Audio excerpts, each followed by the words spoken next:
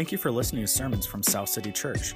Our mission as a church is to demonstrate God's greatness by advancing a gospel that transforms people into fully devoted followers of Jesus. For more information on South City Church, please visit us at southcitymke.com or on Facebook at facebook.com/southcitymke.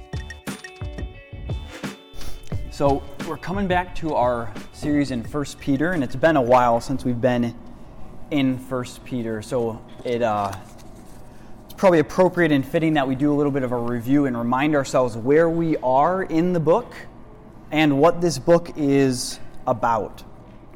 As you may remember from earlier this spring when we were in the book of 1 Peter, the book of 1 Peter is written to Christians, Christian communities, various churches in Asia Minor. And we see from what's in the book that they're in hostile environments. There are people that are subject to mistreatment and it seems marginalization. And what Peter is doing in this book is he's reminding them of their special status. He's reminding them that they are God's chosen elect people, that they are, as he calls, God's priests, God's temple, his special people, the recipients and the heirs of so great a salvation. But with that special status, as we see as we look at the book, we see that they are also then set apart not only to be saved, but then they're set apart in this world as a sojourning community, a group of exiles. They're called to be set apart. And with that, we find, often comes the fact that they are a suffering community. They are a community who faces mistreatment, and there's a rift between them and the rest of society. And so Peter spends a lot of time talking about their conduct towards non-believers, their conduct towards the outside world. And when we came to chapter 2, about halfway through chapter 2, starting in verse 13, we see this mission-oriented submission that these various groups are to have towards those in the outside world. And we see him addressing specific groups like citizens in the state, and he addresses wives, and he even addresses slaves. And so he talks about these specific groups. How are they to respond to the outside world? And now when we come to chapter 3, verse 8 and following, he expands from specific groups of people now to the entire community, to the community as a whole, and how they are specifically to respond and handle themselves when they're mistreated. That's the question of today's text. Is how is the Christian community to respond to mistreatment? How is a Christian community to respond to mistreatment? How is the Christian to navigate his or her life in a hostile, even abusive environment? And this may, in some measure, feel a little bit at odds for us because we can look at other parts of the world where Christians are treated much more poorly than we are. And we might feel that in our context this is a little bit less than relevant, but I think it is relevant and increasingly relevant as we are sort of finding ourselves in an increasingly less sort of the facade of Christianity in our culture is decreasing, and Christianity even at times is viewed as something that is threatening and opposed to the common good.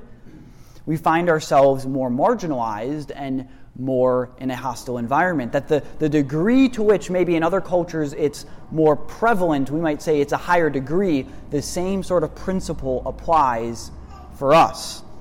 The same quality. And so this is a relevant text for us today. Let's read what Peter says in 1 Peter chapter 3 verses 8 through 12. So if you turn to 1 Peter chapter 3 verses 8 through 12, Peter says this: "Finally, all of you, have unity of mind, sympathy, brotherly love, a tender heart, and a humble mind. Do not repay evil for evil or reviling for reviling, but on the contrary, bless. For to this you are called, that you may obtain a blessing. For whoever desires to love life and see good days, let him keep his tongue from evil and his lips from speaking deceit. Let him turn away from evil and do good. Let him seek peace and pursue it. For the eyes of the Lord are on the righteous, and his ears are open to their prayer. But the face of the Lord is against those who do evil. Let's pray. God, we ask for your grace to understand this passage this morning. In our natural selves and in our sinful selves, we are unable to understand what you would have for us in your word. We are blinded by sin, but through your work of the Spirit, we trust that you will grant us the ability to not only understand what the text is saying, but apprehend it truly and embrace it in our own lives as we seek to live this out. Give us not only an understanding, but a willing heart to submit to these truths. Help us to see their implications for our lives, and help us to respond in such a way that we follow your Son more wholeheartedly and that you get the glory as a result. Amen. So I want to begin where Peter does in verse 8.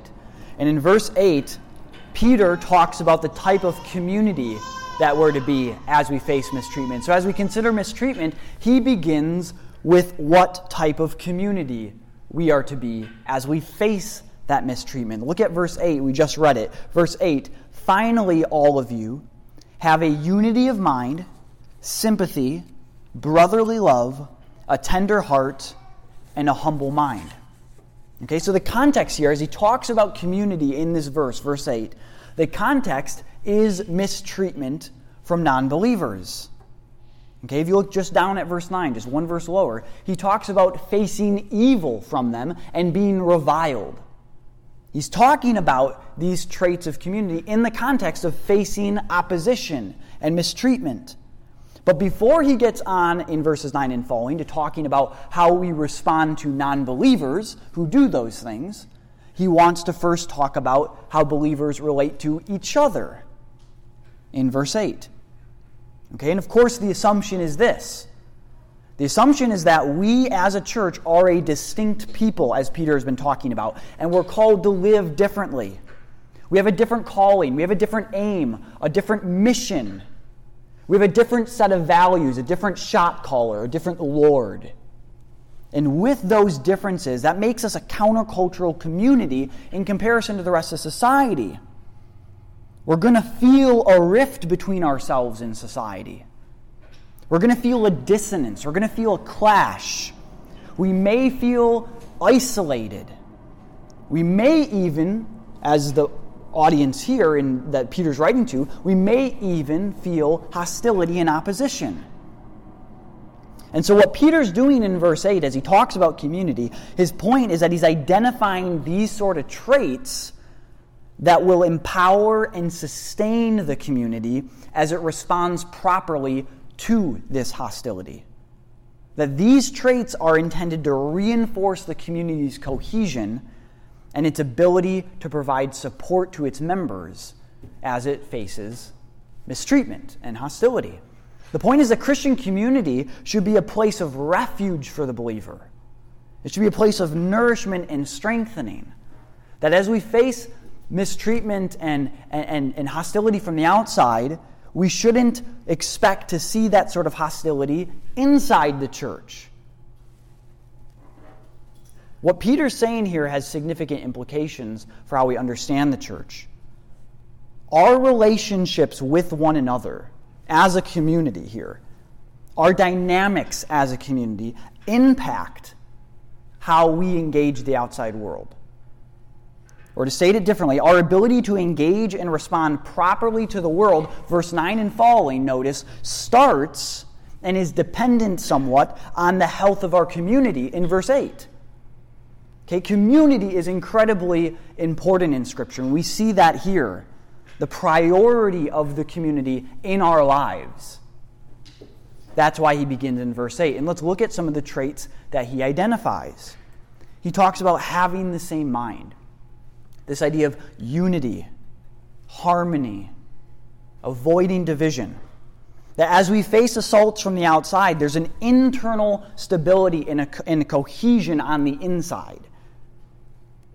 How can we support one another as we face this onslaught? How can we support one another if we're onslaughting ourselves, if we have strife internally?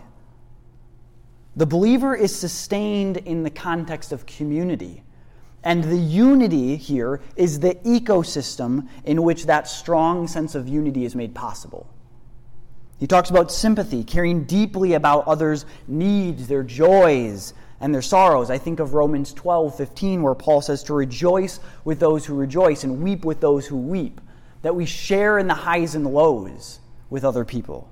1 Corinthians 12:26 says, if one member suffers, all suffer together. If one member is honored, all rejoice together. That we're bound up with each other, and we have sympathy with each other, that we relate to one another. We have this sort of care and compassion towards each other that's needed as we are a community facing this sort of hostility and isolation. He talks about brotherly love, playing on this idea of the church as a family. Notice brotherly love. It's a love that people have towards their siblings, in other words. When we think of the family, we think of the deepest sort of bonds, at least in the healthy, ideal family. Deep bonds, unbreakable bonds. And this is the sort of bonds that Peter says we are to have as believers, as a church. A brotherly love. And get this too, at the backdrop that this is incredibly important. This sort of bonds, they're incredibly important because for the Christian, we face the prospect of actually having those normal family bonds and other social ties broken because of our Christianity.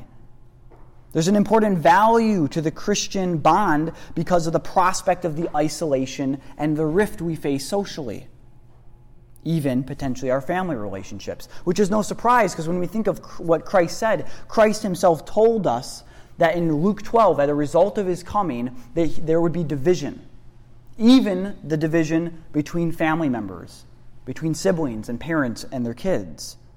And this is no surprise because Christ himself told us in Luke 14 that whoever does not hate their father and mother is not worthy of following, which of course is hyperbolic, but the point nonetheless remains that there's a loyalty to Christ that is above all else, even that of our family.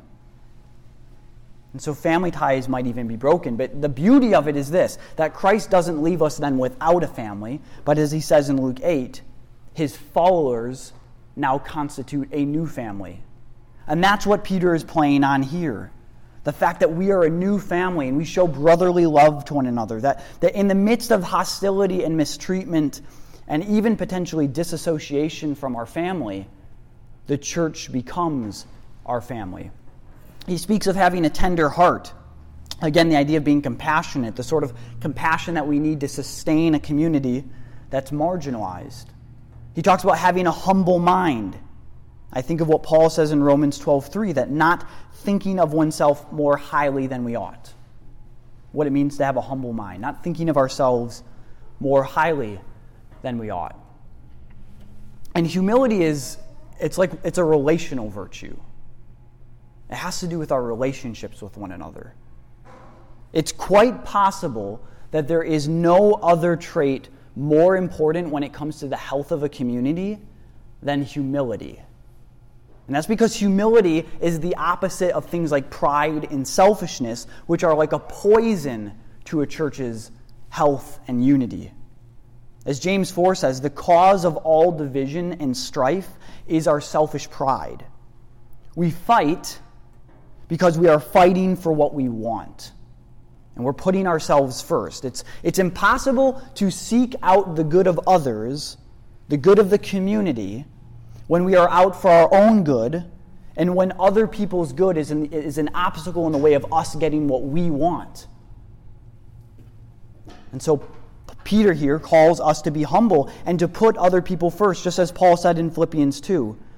In chapter 2, verses 3 and 4, Paul said this, do nothing from selfish ambition and conceit, but in humility count others more significant than yourselves. And what does that look like? Verse 4, it looks like, let each of you look not only to his own interests, but also the interests of others.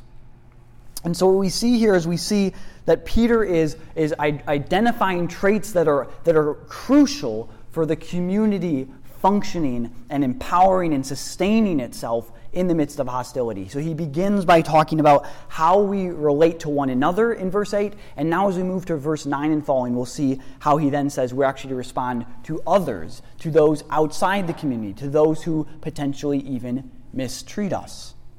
So look at verse 9, which is really the heart of this passage. And in verse 9 he says this: what are we to do? How do we relate to those who mistreat us? It's this: you do not repay evil for evil, or reviling for reviling, but on the contrary, you bless. What's our common reaction when we're mistreated and people would seek to do us harm? Our common reaction is we want to defend ourselves. We say, don't do that to me. Okay, it's a bit of our selfishness and our pride kicking in, where we've made an idol of ourselves, and we're going to lash out at anything that would insult or threaten that. Okay, we don't trust God's justice, that we want to enact it ourselves. We want to get back. We want to settle the score. We want to get even. We want to take vengeance into our own hands. You can't treat me like that. But this only continues the evil. Okay, we often feel justified, we wouldn't necessarily say it like this, but we feel justified responding to evil in kind, with evil. We feel justified. They did it to me, so now it's okay for me to respond that way. But this only continues the evil. Evil returned for evil is still evil. And so in so doing, what we are only doing is continuing this escalating cycle of retaliation and revenge.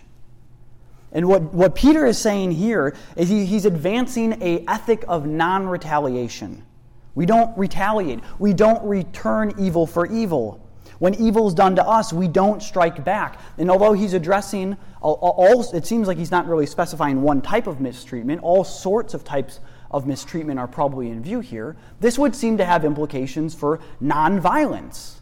That if we're not to return any sort of evil for evil, this would include not returning violence as well. But as if that wasn't enough, not only is Peter saying we don't respond evil for evil, we don't retaliate, get this, the ethic goes beyond that. The ethic goes beyond that. Not only do we refrain from evil, we actually return evil with good. It's more than just non-retaliation. We reply to insult notice with blessing. With blessing, this idea of wishing God's favor on someone else. We're seeking their good. And in so doing, what he's doing here is he's picking up on this really prevalent theme, this prevalent ethic that stems back to Jesus, and then we see is carried out in the early church. We see it reflected in our New Testament scriptures. And what I want to do, there's so much that could be said here. What I want to do, I just want to survey those texts and let us feel the weight of these texts. That Peter's drawing on the teaching of Jesus here. Jesus says in Matthew 5, and Holly read this earlier, "You have heard that it was said, an eye for an eye and a tooth for a tooth. But I say to you, do not resist the one who is evil. But if anyone slaps you on the right cheek, turn to him the other also. You have heard that it was said, you shall love your neighbor and hate your enemy. But I say to you, love your enemies and pray for those who persecute you." Luke 6, similar language here from Christ. Verse 27, "But I say to you, you who hear, love your enemies, do good to those who hate you, bless those who curse you, pray for those who abuse you." Verse 31, "As you wish that others would do to you, so also do so to them." Verse 32, "If you love those who love you, what benefit is that to you? For even sinners love those who love them. And if you do good to those who do good to you, what benefit is that to you? Even sinners do the same. But love your enemies and do good, and your reward will be great, and you will be sons of the Most High. For He, that is God, is kind not only to the good, but notice to the ungrateful and the evil. Be merciful, even as your Father is merciful." And then we see this reflected in the New Testament. Paul, in 1 Thessalonians 5, he says this, verse 15, "See that no one repays anyone evil for evil, but always seek to do good to another and to everyone. And in 1 Corinthians 4, when reviled, we bless. When persecuted, we endure.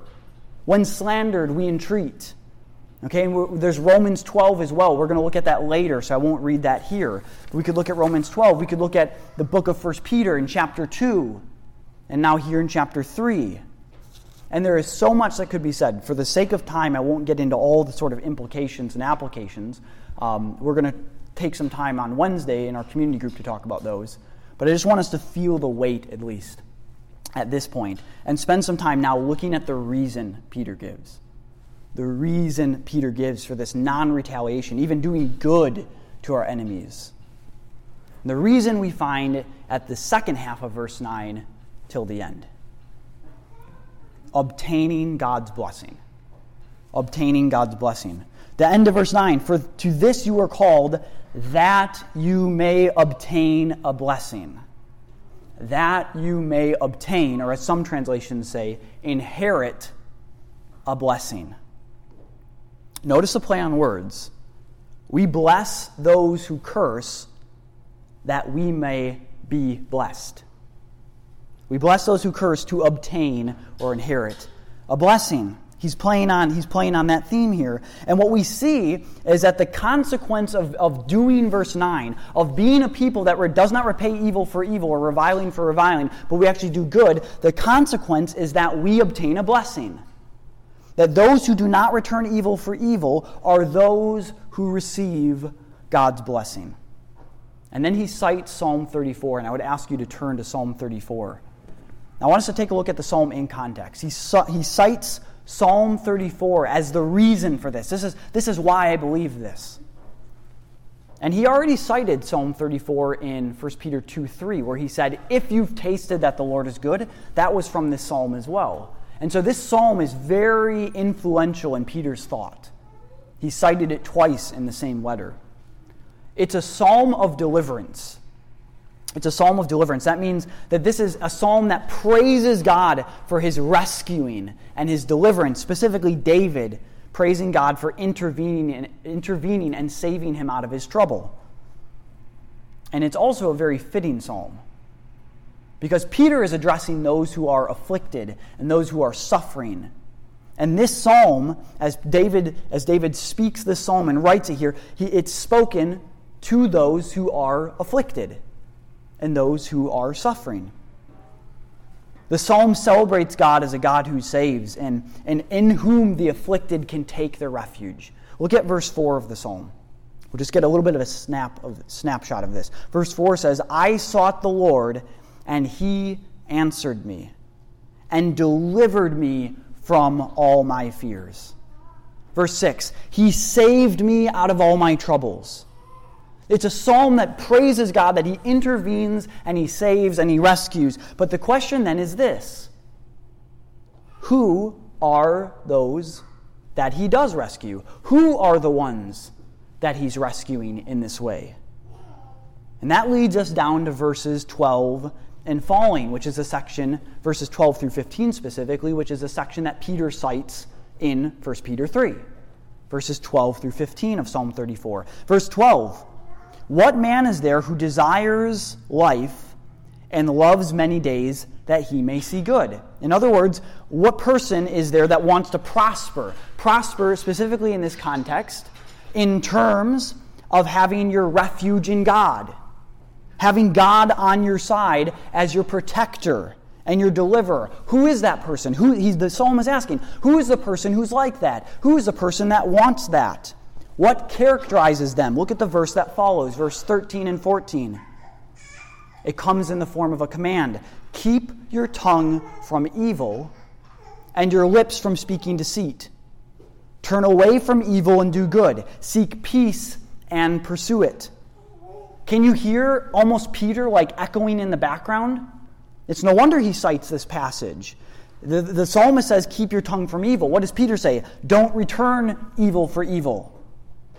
Or the psalmist says, keep your tongue from evil. Don't return reviling for reviling. The psalmist says, turn from evil. Peter says, don't return evil for evil. It's this person This person that keeps their tongue from evil, keeps their tongue from insult, turns away from evil, just as Peter said, does not return evil for evil, does not return reviling for reviling. It's this person, the righteous one, whom God favors and God delivers. Verse 15, the eyes of the Lord are on the righteous. That is, he's aware of them. He attends to them in their situation, their predicament. And his ears towards their cry, that in the sense that he's going to hear their prayer. He hears and he intervenes and he saves them. God is on the side of the righteous. But notice, we continue in verse 16. How does God relate to the wicked?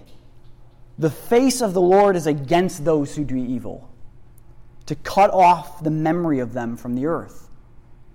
And we see the themes continuing to reiterate in verse 17 and following. When the righteous cry for help, the Lord hears them and delivers them out of all their troubles. The Lord is near to the brokenhearted and saves the crushed in spirit. Many are the afflictions of the righteous, but the Lord delivers him out of them all. This is the blessing that Peter is talking about, that you may obtain a blessing. It's this blessing that God is on your side. God is there to intervene, to save, to protect, to rescue. He hears your cries. He hears your prayers. And it's because God is on the side of the righteous. Why is it that it's those who do not return evil for evil that obtain this blessing, so that we may obtain the blessing? Precisely what the psalm says. Because God is on the side of the righteous. He's on the side of those who don't return with insult and those who don't respond with evil. Does this mean that we earn God's blessing? That is somehow a works-based thing? Of course not. Because as we just said, it was to inherit the blessing. You don't earn an inheritance. You're given an inheritance. It's something you receive. And the psalm doesn't say that the blessing is earned by those who don't return evil. It merely says that it belongs to them. God, as the God who loves righteousness, takes the side of the righteous. He will vindicate the righteous way of living. And so this is significant, because what this psalm is implying, what Peter is saying here, is that God's people, how do you identify those on whom God is on their side? God's people are the people characterized by verse 9. A people who return good for evil. Those are God's people. Those are the people he delivers and he rescues. And although the psalm here, where David is writing this psalm, it has to do with the fact that God delivered him in this life, and certainly God cares and he intervenes in this life, we know that that's not always the case. We know that there's a lot of times where, even as the book of Ecclesiastes says, the righteous seem to just go on suffering, and they're never vindicated, and the unrighteous continue and are never punished. Peter himself tells us that we should expect persecution and trouble. We shouldn't be surprised. And so we know ultimately the truths of this psalm are ultimately expressed in the coming of Christ at the end of the day, when God's going to right all wrongs and punish the wicked. This is how the Christian then can refrain from retaliating. This is how we can do verse 9, by not returning evil for evil, but returning evil for good, because we're able to trust in God as a God of justice and the promise that he will judge the wicked and set things right. In other words, we don't need to avenge ourselves. We don't need to avenge ourselves because we trust God and we leave the vengeance in his hands, which brings us to Romans 12. Romans 12 picks up on this theme. Also reminiscent of Jesus' teaching and what Peter is saying here. Romans 12 verse 14 says this: bless those who persecute you. Bless and do not curse them. Verse 17, repay no one evil for evil, but give thought to do what is honorable in the sight of all. If possible, so far as it depends on you, live peaceably with all. Verse 20, if your enemy is hungry, feed him. If he's thirsty, give him something to drink. Verse 21, do not be overcome by evil, but what? We overcome evil with good. Our response to evil is not to respond in kind, but good. And then the basis is clear in Romans 12. Verse 19. Just what the psalm is saying, just what Peter is saying. Verse 19, Paul says, beloved, never avenge yourselves.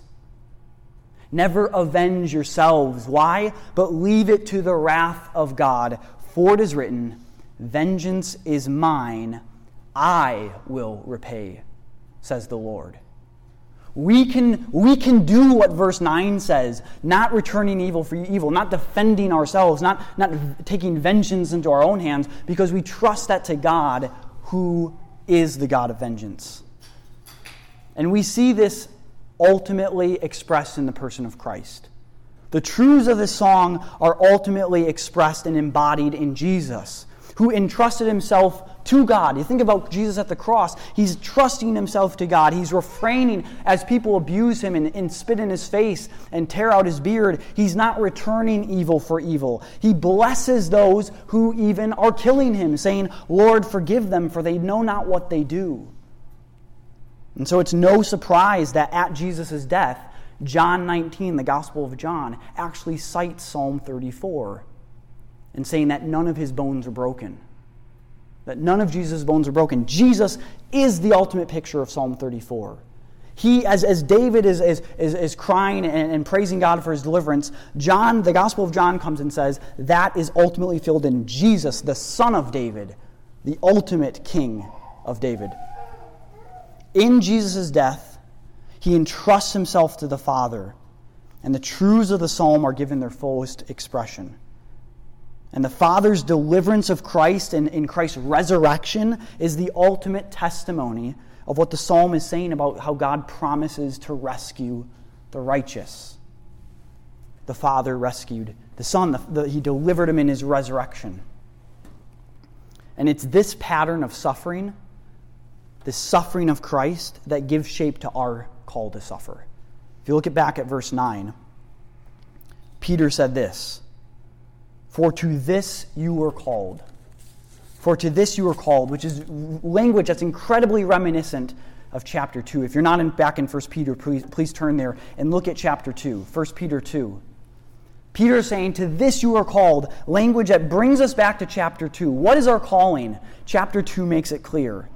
Chapter 2, verse 21. For to this you have been called, because Christ also suffered for you, leaving you an example, literally a pattern, so that you might follow in his steps. This is our calling, to embrace Christ's pattern of suffering, that we might be conformed to his pattern of suffering. And throughout the New Testament, we see this theme. That Peter is drawing on a theme we see throughout the New Testament of the fact that believers share in Christ's suffering and are conformed and made like Christ in his suffering. So in Romans 8:17, we see that those who will share in Christ's glory will also share with him in suffering. That those who are going to be conformed and made like Christ in his glory, that is our ultimate salvation, being transformed, rid of sin, resurrected, made totally new. Those who will be made like Christ in his glory, sharing in his glory, are going to be made like Christ and conformed to Christ in his suffering. We're going to share in his suffering. Suffering as the pathway to glory, just as it was for Christ. And so likewise, Paul in Philippians 3:10 can say that he desires to share in Christ's sufferings, becoming like Christ in his death, because that means he's going to share with Christ in his resurrection from death, this glory. Peter himself in chapter 4, verse 13 says, Rejoice insofar as you share Christ's suffering, that you may also rejoice and be glad when his glory is revealed. Because you're going to share in his glory too if you're sharing in his suffering. Following Christ entails embodying this path of suffering. As Jesus warned us in John 15, a servant is not greater than his master. If they persecuted me, they will persecute you. And Jesus himself said that if you're going to follow me, you must embrace my cross. Anyone who would come after me, let him deny himself and take up his cross. The person who would follow Christ must die with Christ. Our salvation involves being united to Christ, sharing in Christ, and becoming like Christ. We are conformed increasingly into his image. And part of that means being conformed to Christ and being made like him in his suffering and death. He is a pattern for us, dying to self and being united to him in suffering as this pathway to sharing with him in glory. And what does that pattern, Christ's pattern of suffering, look like? Continuing in chapter 2, verse 22, 1 Peter 2:22. Christ committed no sin, neither was deceit found in his mouth. When he was reviled, he did not revile in return. Sound familiar? He did not repay reviling for reviling. When he suffered, he did not threaten. Okay, he did not, as chapter 3, verse 9 says, he did not repay evil for evil, but he continued entrusting himself to the one who judges justly. Christ did not retaliate or seek his own vengeance, but entrusted himself to God, the God of justice, who will punish the wicked and defend the righteous, just as Psalm 34 said. This, Peter says, is our calling. The pattern that Christ set for us as we share with him in death to glory.